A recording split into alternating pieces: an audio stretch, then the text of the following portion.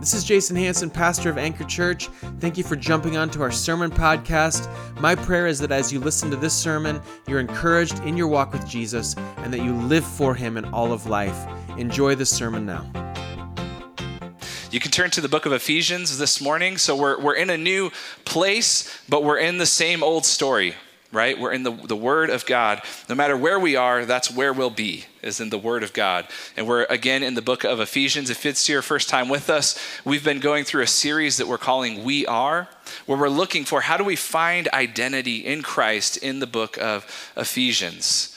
So we're going through this book pretty slowly, just looking and saying, how should we be formed as Christians to find our identity in Christ? The book of Ephesians helps us with that. And this morning, we're going to see a really direct way that we can find identity in Paul, the writer of the book, expressing where he's found his identity. And I'll just give it to you on the front side. We'll talk more about it. But what I would say is in this section that we're going to see this morning, Paul declares himself a gospel activist. He declares himself, not in those words, but in the sentiment, he declares himself as a gospel activist. Now, we live in a time right now as the activist generation, the millennials are getting on towards 40. We're getting old. Just kidding. If you're above 40, I'm sorry. But the millennials are getting on towards 40, and some have called them the activist generation. So we see activists all over the place now and from all different political persuasions. You know, there's anti-abortion activists, and there's environmental activists, and there's racial justice activists, and there's Second Amendment activists, and you name it, there's an activist for it, right? And something that I was thinking about recently that I think is interesting is that activism doesn't pay. Typically, if you get paid for your activism, then you're a lobbyist. But to just be an activist, you don't get paid. Meaning these people that maybe your kids watch them on TikTok and they have these people that they follow on YouTube, that is not their day job. Their day job is probably something less glorious, but what they're known for is their activism. That's what they're known for. They're not known by their day job like you or I might be known as an accountant or a business owner or whatever it may be. Activists have those jobs, but they're known for their activism. And as a pastor, I can relate to that in some ways because I work full time and I'm a pastor. So when I go to the workplace, Lindsay, my wife, and I have this joke that any new job that I take on, within a couple of weeks, I become the office pastor. People find out that I'm a pastor and they see me first, not as a coworker, but as a pastor. Even people who aren't religious, even people who aren't Christians, they see this greater calling in their minds and they go, oh, that's who you are. And I go, no, I'm just your coworker. No, you're a pastor. I want to talk to you. I want to, get advice from you. And there's a lot of awkward conversations that result from that. But let me confess something to you this morning, and maybe you can relate to this. There are days when I go to work and I don't want to be known as a pastor. I don't want people to know me that way. Because it's not the role of pastor that I shrink back from. It's what it communicates. It tells them this person is a Christian and they're a serious Christian. And there is just a weight to that, isn't there? You go into the workplace, you go into school, whatever it may be, you're with your neighbors, and there is a weight to the reality that they know that you're a Christian. There's a responsibility that comes with that. And if you're like me, at times we're tempted to shrink back from that and say, can I just be a person because of convenience or because I want to kind of participate in some sin with you? So I don't want that holding me back. Or maybe it's just to avoid awkwardness. We shrink back from this weight and responsibility of what it means to be a Christian because of what it might cost us. Well, for Paul this morning, we're going to see that it's the exact opposite for him, and it's informative for us. When we're tempted to shrink back from that reality that we are Christians, we don't want people to know that. What we're attempting to do is compartmentalize our faith. We're attempting to say that on Sunday morning, when the expectation is that I raise my hands and sing, hallelujah. But on Monday morning, when the pressure's on, put my hands in my pocket and my head's down, and I don't want to be known for that because that's awkward or that's uncomfortable. But Paul here says, no, I am a gospel activist. No matter where I go, I'm wearing the gospel activism shirt. I've got the wristband. You know me as the gospel activist. And that's informative for us this morning because actually that should be true of us. That should be true of us as well. And the reason for that is that the message that we have, the message that Paul's laying forth, is too great for the mission to be small. And that's our big idea this morning. That's what we want to walk away from Ephesians 3, 1 through 7, remembering is that the message is too great for the mission to be small. The message is too important. It's too big for the mission to be small, for your mission to be small, for my mission to be small. So we're going to read God's word this morning, and then we'll break it down. We'll talk about how we see that in this text and what that means for us as we live it out. You follow along in Ephesians chapter 3. We're going to read verses 1 through 7. This is God's word to us this morning. It says, "For this reason, I, Paul, a prisoner of Christ Jesus, on behalf of you Gentiles," and then Paul interrupts himself. Where Jason talked about this last week, he covered verse 1. Paul interrupts himself here. This is a parenthetical statement, what will follow. And before we even read it, let me just confess, when I normally read the book of Ephesians, just on my own, when I'm not studying it, this parenthetical statement where Paul's talking about himself, I'm tempted to just breeze through. Aren't you? You go, dude, whatever, man. Like, I don't care. Get back to the Jesus stuff. I don't care about your ministry, Paul. We're tempted to just breeze through it, but we're going to slow down this morning, because Paul's story means something for our story. So this is his parenthetical statement. He says in verse 2, "Assuming that you have heard of the stewardship of God's grace that was given to me for you, how the mystery was made known to me by revelation, as I have written briefly. When you read this, you can perceive my insight into the mystery of Christ, which was not made known to the sons of men in other generations, as it has now been revealed to his holy apostles and prophets by the Spirit. This mystery is that the Gentiles are fellow heirs, members of the same body, and partakers of the promise in Christ Jesus through the gospel.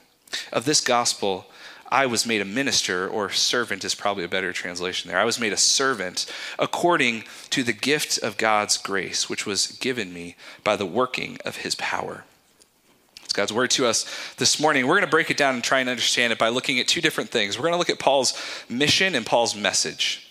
Okay, we're going to look at those two things, think about them for a minute, slow down and ponder them, and then think about what his mission and his message means for you and I as we walk out our faith as Christians. So we begin with Paul's mission. In verse 2, he's really establishing his office here. He's telling these Gentile Christians that he's writing to that you have heard of this stewardship of God's grace, meaning this office, this authoritative office as pastor, as apostle that's been given to me by God. This is why I'm praying for you. It's why I'm teaching you, because God gave me a role. He gave me an office here. He gave me a work to do. And even before we move on from that, think about the amazing grace of God in that statement. Remember who Paul is. If you're with us when we preach through the book of Acts, Paul was formerly known as Saul. And Saul was a persecutor of the church. Here's a man whose role, whose mission, whose life work was to kill Christians, was to snuff out the very faith that he's now proclaiming. That was his job. That's who he was. It was how he found his identity as one who persecutes Christians. And here he says, because of the grace of God, his role now is to be a proclaimer of this gospel. He says it in verse 7, that of this gospel I was made a servant according to the grace of God. We see God's grace changing his role in life from a persecutor of the church to a builder of the church. It's amazing, this mission that Paul has been given, but it's not only for him. And he says that he was given this mission by revelation. Something was revealed to him. And his mission is also for revelation, okay? So if you know the story of Saul turned Paul, you know that Jesus showed up to him as he was persecuting the church and blinded him with his glory and said, "Why are you persecuting me?" And Jesus changed him in a moment to a follower, to a faithful one. And he showed himself. Paul says it was revelation given to me. He says to them, you can perceive my insight into this mystery. He means if you were to read up in Ephesians 2, And in Ephesians 1, they didn't have chapter and verse at this time. So just look up in the letter, listen to me talk about Jesus, and you can perceive, you can see that I know something. God's revealed himself. God's shown himself to me, and that revelation has changed me. So he was changed by revelation and for revelation. It's changed me to be now one who reveals this same message, this same mystery, who teaches others this mystery. And there's an interesting thing there where he says in verse 5 that this mystery, this message was not made known to the sons of men in other generations. It's a progressive mystery. It's a progressive message that God is unfolding where he's showing you a little bit here and a little more there. And this is informative for us because if you were just to take a 40,000 foot level reading of your Bible, you would find that this is the pattern of God. He doesn't often give his people all of the answers, all of what he's doing right at the beginning.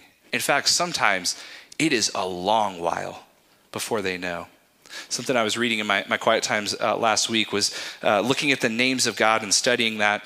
And I had never realized that God's name, up until Exodus, when he reveals himself to Moses as Yahweh, is a generic name in the Old Testament. The Hebrew word is El. Any God would have been El. It's just a generic name for God. So think about that with me for a moment. From Abraham to Moses, many generations, God's people know him by a generic name. He's El. They don't know his name. And then Moses comes along, God reveals himself as Yahweh, the God who's compassionate, slow to anger, abounding in steadfast love, right? How many generations went by before the people knew his name? It's a progressive revelation. Think about when your kids learned your name. That changes everything, right? You know, they walk around for 2 or 3 days calling you by your first name. Like, stop. Just call me Dad. Stop. It's awkward. Quit doing that. Right? It was generations before the people of God knew the name of God. It's this progressive revelation. And then even in the Old Testament, they have this idea of a Savior they know as Messiah. The Savior is going to come, but they don't have a face. They don't have a name. Generations later, Jesus, God in the flesh, the Son of God. There's finally a face to the revelation that was revealed so long ago. We experience this now as Christians, right? Through faith in Jesus, we're given the revelation of God through the Spirit in us now. But we also await a day where we'll see him face to face, don't we? There's a progressive unfolding revelation that God is giving. And Paul says, I've got a piece of that. God has revealed himself to me so that I can be a revealer of this progressive revelation. So I can teach you about the gospel and show you the new work that God is doing. And there's more work to come. There's one more piece of this progressive revelation that he mentions in verse 6, but we'll hold off on it for now. But he says in verse 7, this is my mission.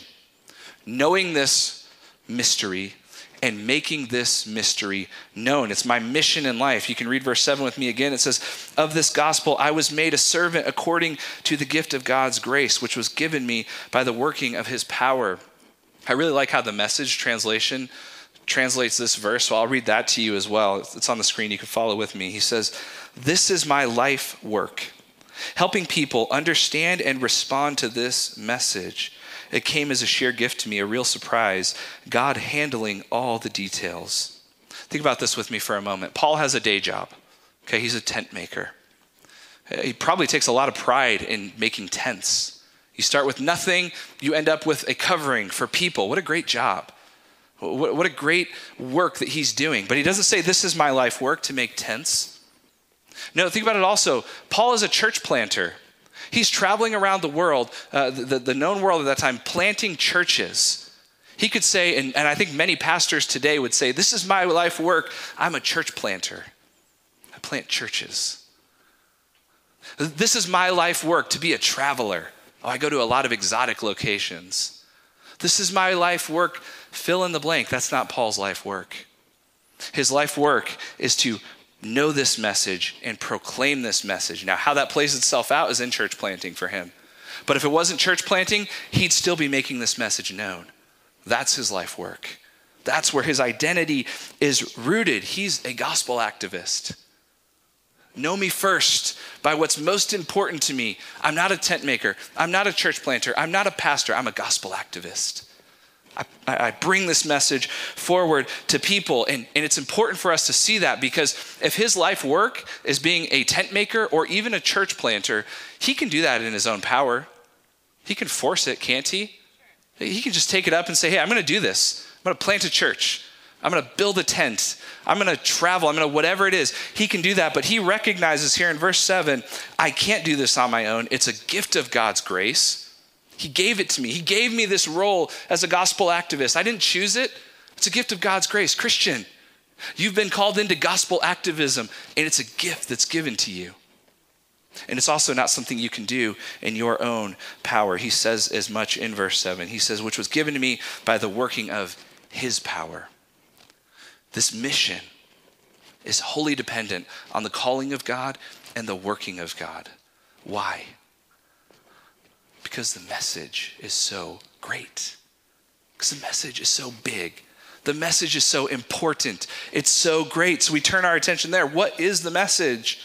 We see in verse 6. He's calling it a mystery up until this point, and he reveals it. The mystery is that the Gentiles are fellow heirs, members of the same body, and partakers of the promise in Christ Jesus through the gospel. This is the grand message that is so big that the mission cannot be small. This is the message that is so big that to be an activist for this message, it's got to be a gift of God by the power of God. Why?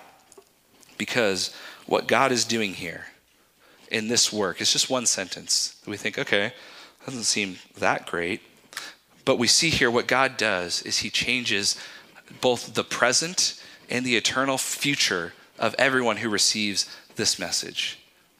It's a message that actually has the power to change things right now, to change the world right now, because changed people change the world.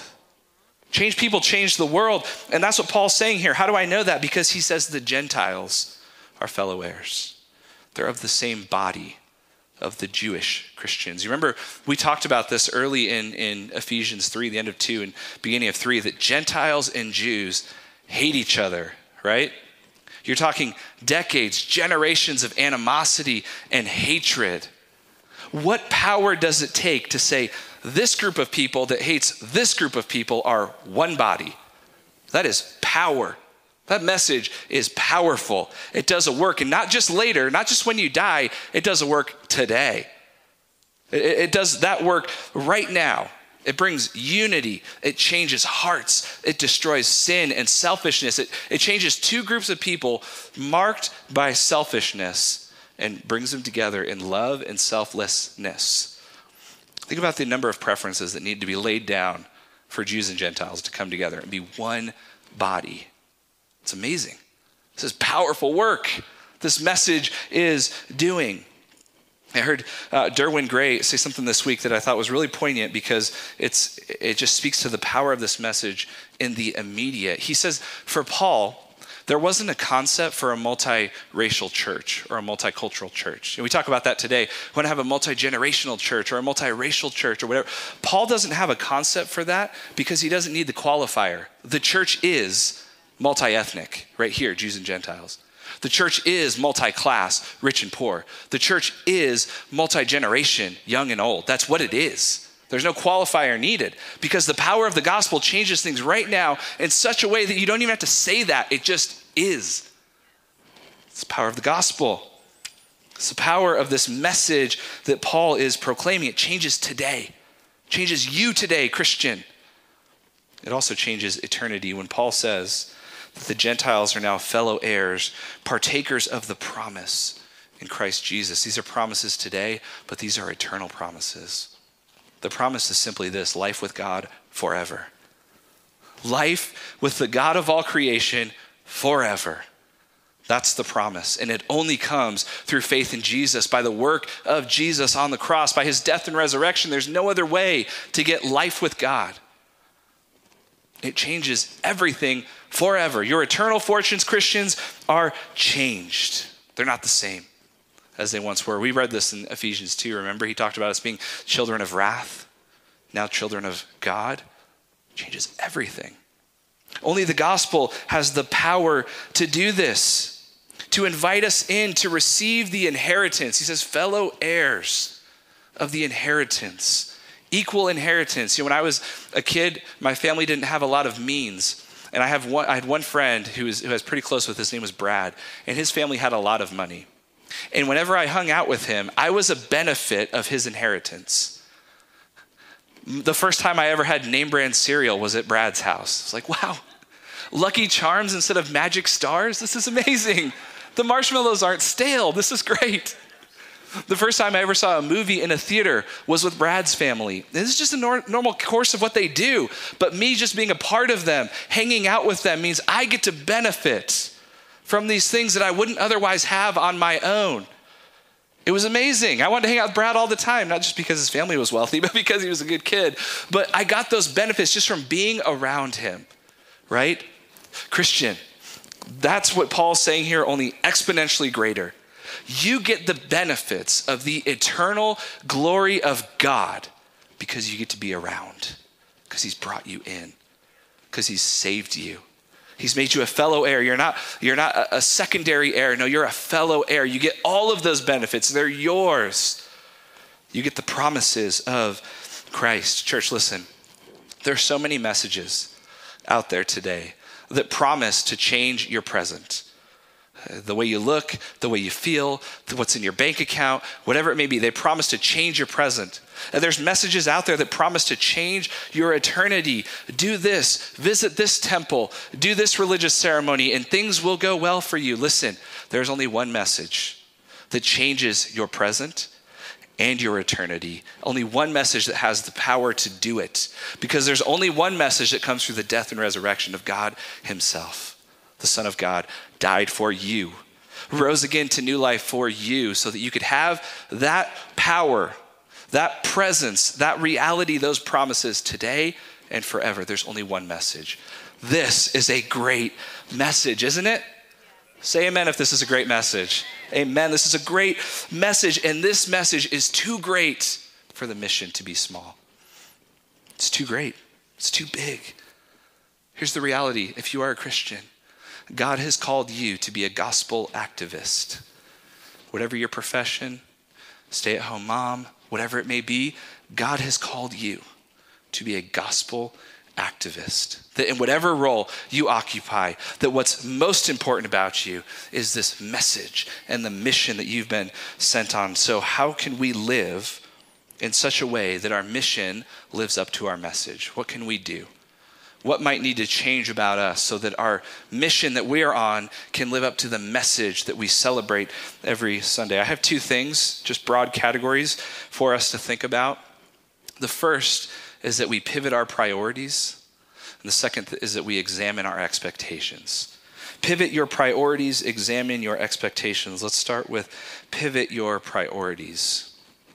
If this message is so great, so world-changing, so eternity-changing, and then the mission that we are called into, therefore, is so important, then we have to look at our lives and say, what am I prioritizing that conflicts with this mission I've been given by God?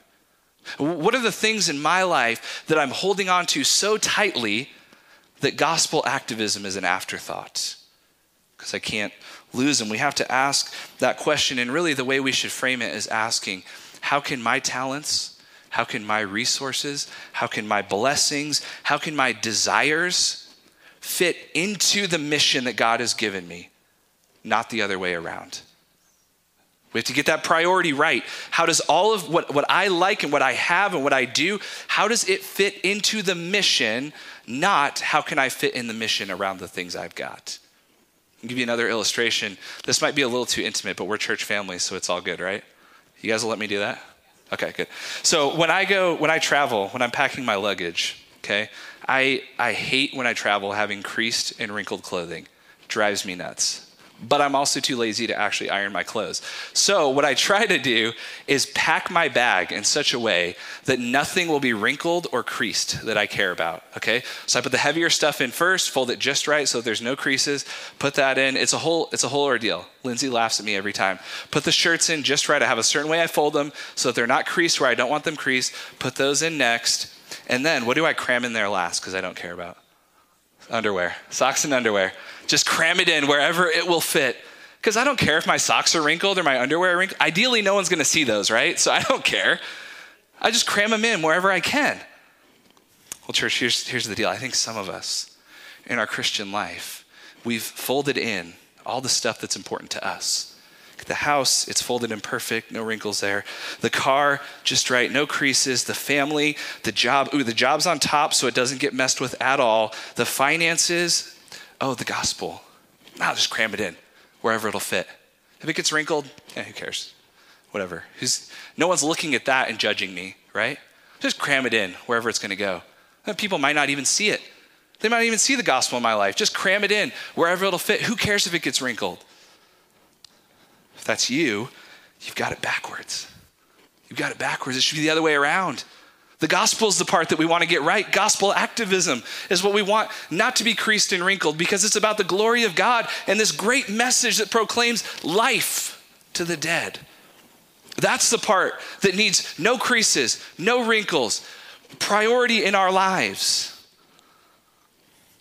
Listen, the reality is you actually can't. You physically cannot cram the mission of God into the things that you are prioritizing because it's bigger. You actually can't cram this mission you've been given into your possessions. It's bigger than them. You can't cram it into your job. It's bigger than your job. You can't cram it into whatever, fill in the blank. It's actually bigger. So what you'll do is you'll just prioritize what's most important. Say, the gospel might come in somewhere. That's what you'll end up doing. That's what you'll default to because it's too big. It won't fit inside. You've got to flip the order. Flip it around. Put the mission first. Be a gospel activist. We want to pivot our priorities. And secondly, examine your expectations. Examine your expectations. One of the privileges that I have as a youth pastor is when my kids graduate, they get married.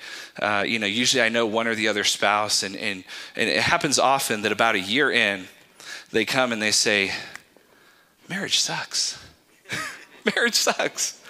We can't stand each other. You go, well, okay, why? Well, I thought it was going to be great. I'm with my best friend. It's fun all the time. The sex is great. All that stuff. It's amazing. Life is great. But then I realized they're just as selfish as I am. And they just want to use me too. And so we butt heads now. We don't get along. And so where do we start? Well, let's examine your expectations. You came in thinking one thing that was broken, was off. It's never going to be that way. Let's examine your expectations and adjust. And in church, I think we need to do that as we think about the mission of God in our lives. This mission to advance the kingdom of God, to know the message and make the message known. If we expect that's not going to cost us anything, we're going to be disappointed, or we're just not going to do it. If we expect that it's going to be all prosperity and growth and greatness and prominence and goodness, I don't know about you, but that's not the story of Jesus, is it? No, it's the exact opposite. If that's what we expect, we're either going to be disappointed or we're going to give up on the mission, or both. So we do examine our expectations. It's a helpful quote here from Klyne Snodgrass that I want to share with you. And side note, Snodgrass is a great last name. But he comments on this text. He says this. I think this is helpful for us this morning.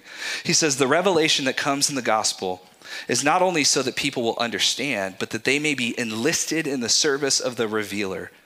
Grace not only connects us to God and Christ and to each other, but it also enlists us and empowers us. Grace always brings responsibility. It never is mere privilege. Church, some of us are expecting mere privilege out of the Christian life. We're expecting mere privilege.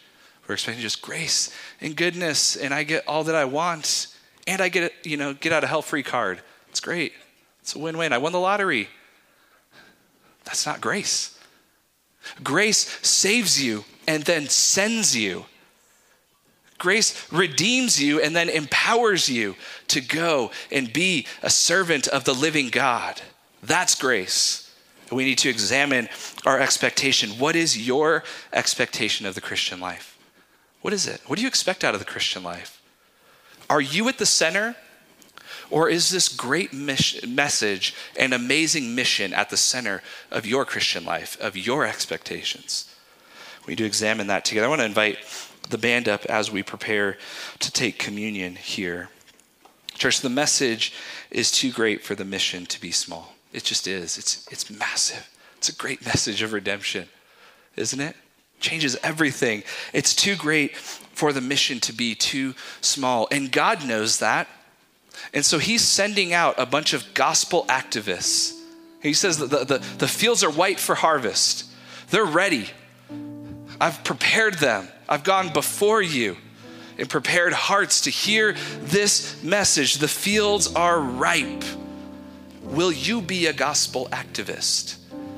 Will you go into your workplace this week with the gospel first and not your reputation? Will you go into the schoolroom this week with the gospel first and not with the desire to avoid awkwardness? Will you go talk to your neighbor this week with the gospel first and not your desire for comfort? The mission's too great. It's just too great. It's all-encompassing. It's the kingdom of God, right? We talk about the kingdom of God. It doesn't fit into the little stuff we want to cram it into. It just doesn't fit. But it's amazing and it's glorious. And the invitation of God for you and I this morning is to jump in, to be a part of it, to be used by the living God. What a great invitation. We're going to take communion this morning and remember what it is that brings us into this gospel activism. It's only possible because the Son of God died on a cross for your sins, for all the ways that you've said, I want my own activism. I'm going to be a Tyler activist. I'm going to be a fill-in-the-blank activist. That's your sin. And Jesus took on the punishment for that sin on the cross for you, so that you could be made new, so that you could be a partaker of the promises and the inheritance. He did it for you, and we remember that in communion every week. The bread represents his broken body for you. The drink represents his spilled blood for you. And as we take communion, you've heard me talk about this, the 3 R's of communion. We want to remember what Jesus has done for us. We want to reflect and say, okay, God, and I want to encourage you this morning to ask this question as you reflect. I want you to ask God to show you where you need to pivot your priorities from selfish activism to gospel activism. Reflect and ask him in prayer. And then we want to repent. We want to turn, follow God. He's got good things for us. So we remember, we reflect, we repent. Let's begin by remembering. We take the bread as Jesus did with his disciples on the night he was betrayed. He broke it, symbolizing his body broken, passed it around and said, eat this in remembrance of me. Let's eat the bread together.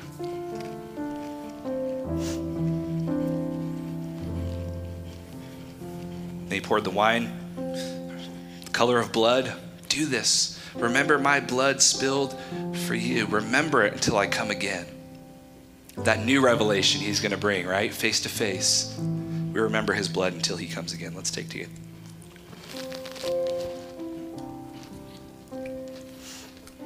Church, we're going to continue to worship the Lord. We're going to continue to sing to him. I want to ask you that as you sing, take some time to reflect. Ask God, show me. Show me, Lord, where I've prioritized myself over your message and your mission. Help me to change. We'll sing a couple more songs and then we'll dismiss. Go ahead and stand and let's sing together.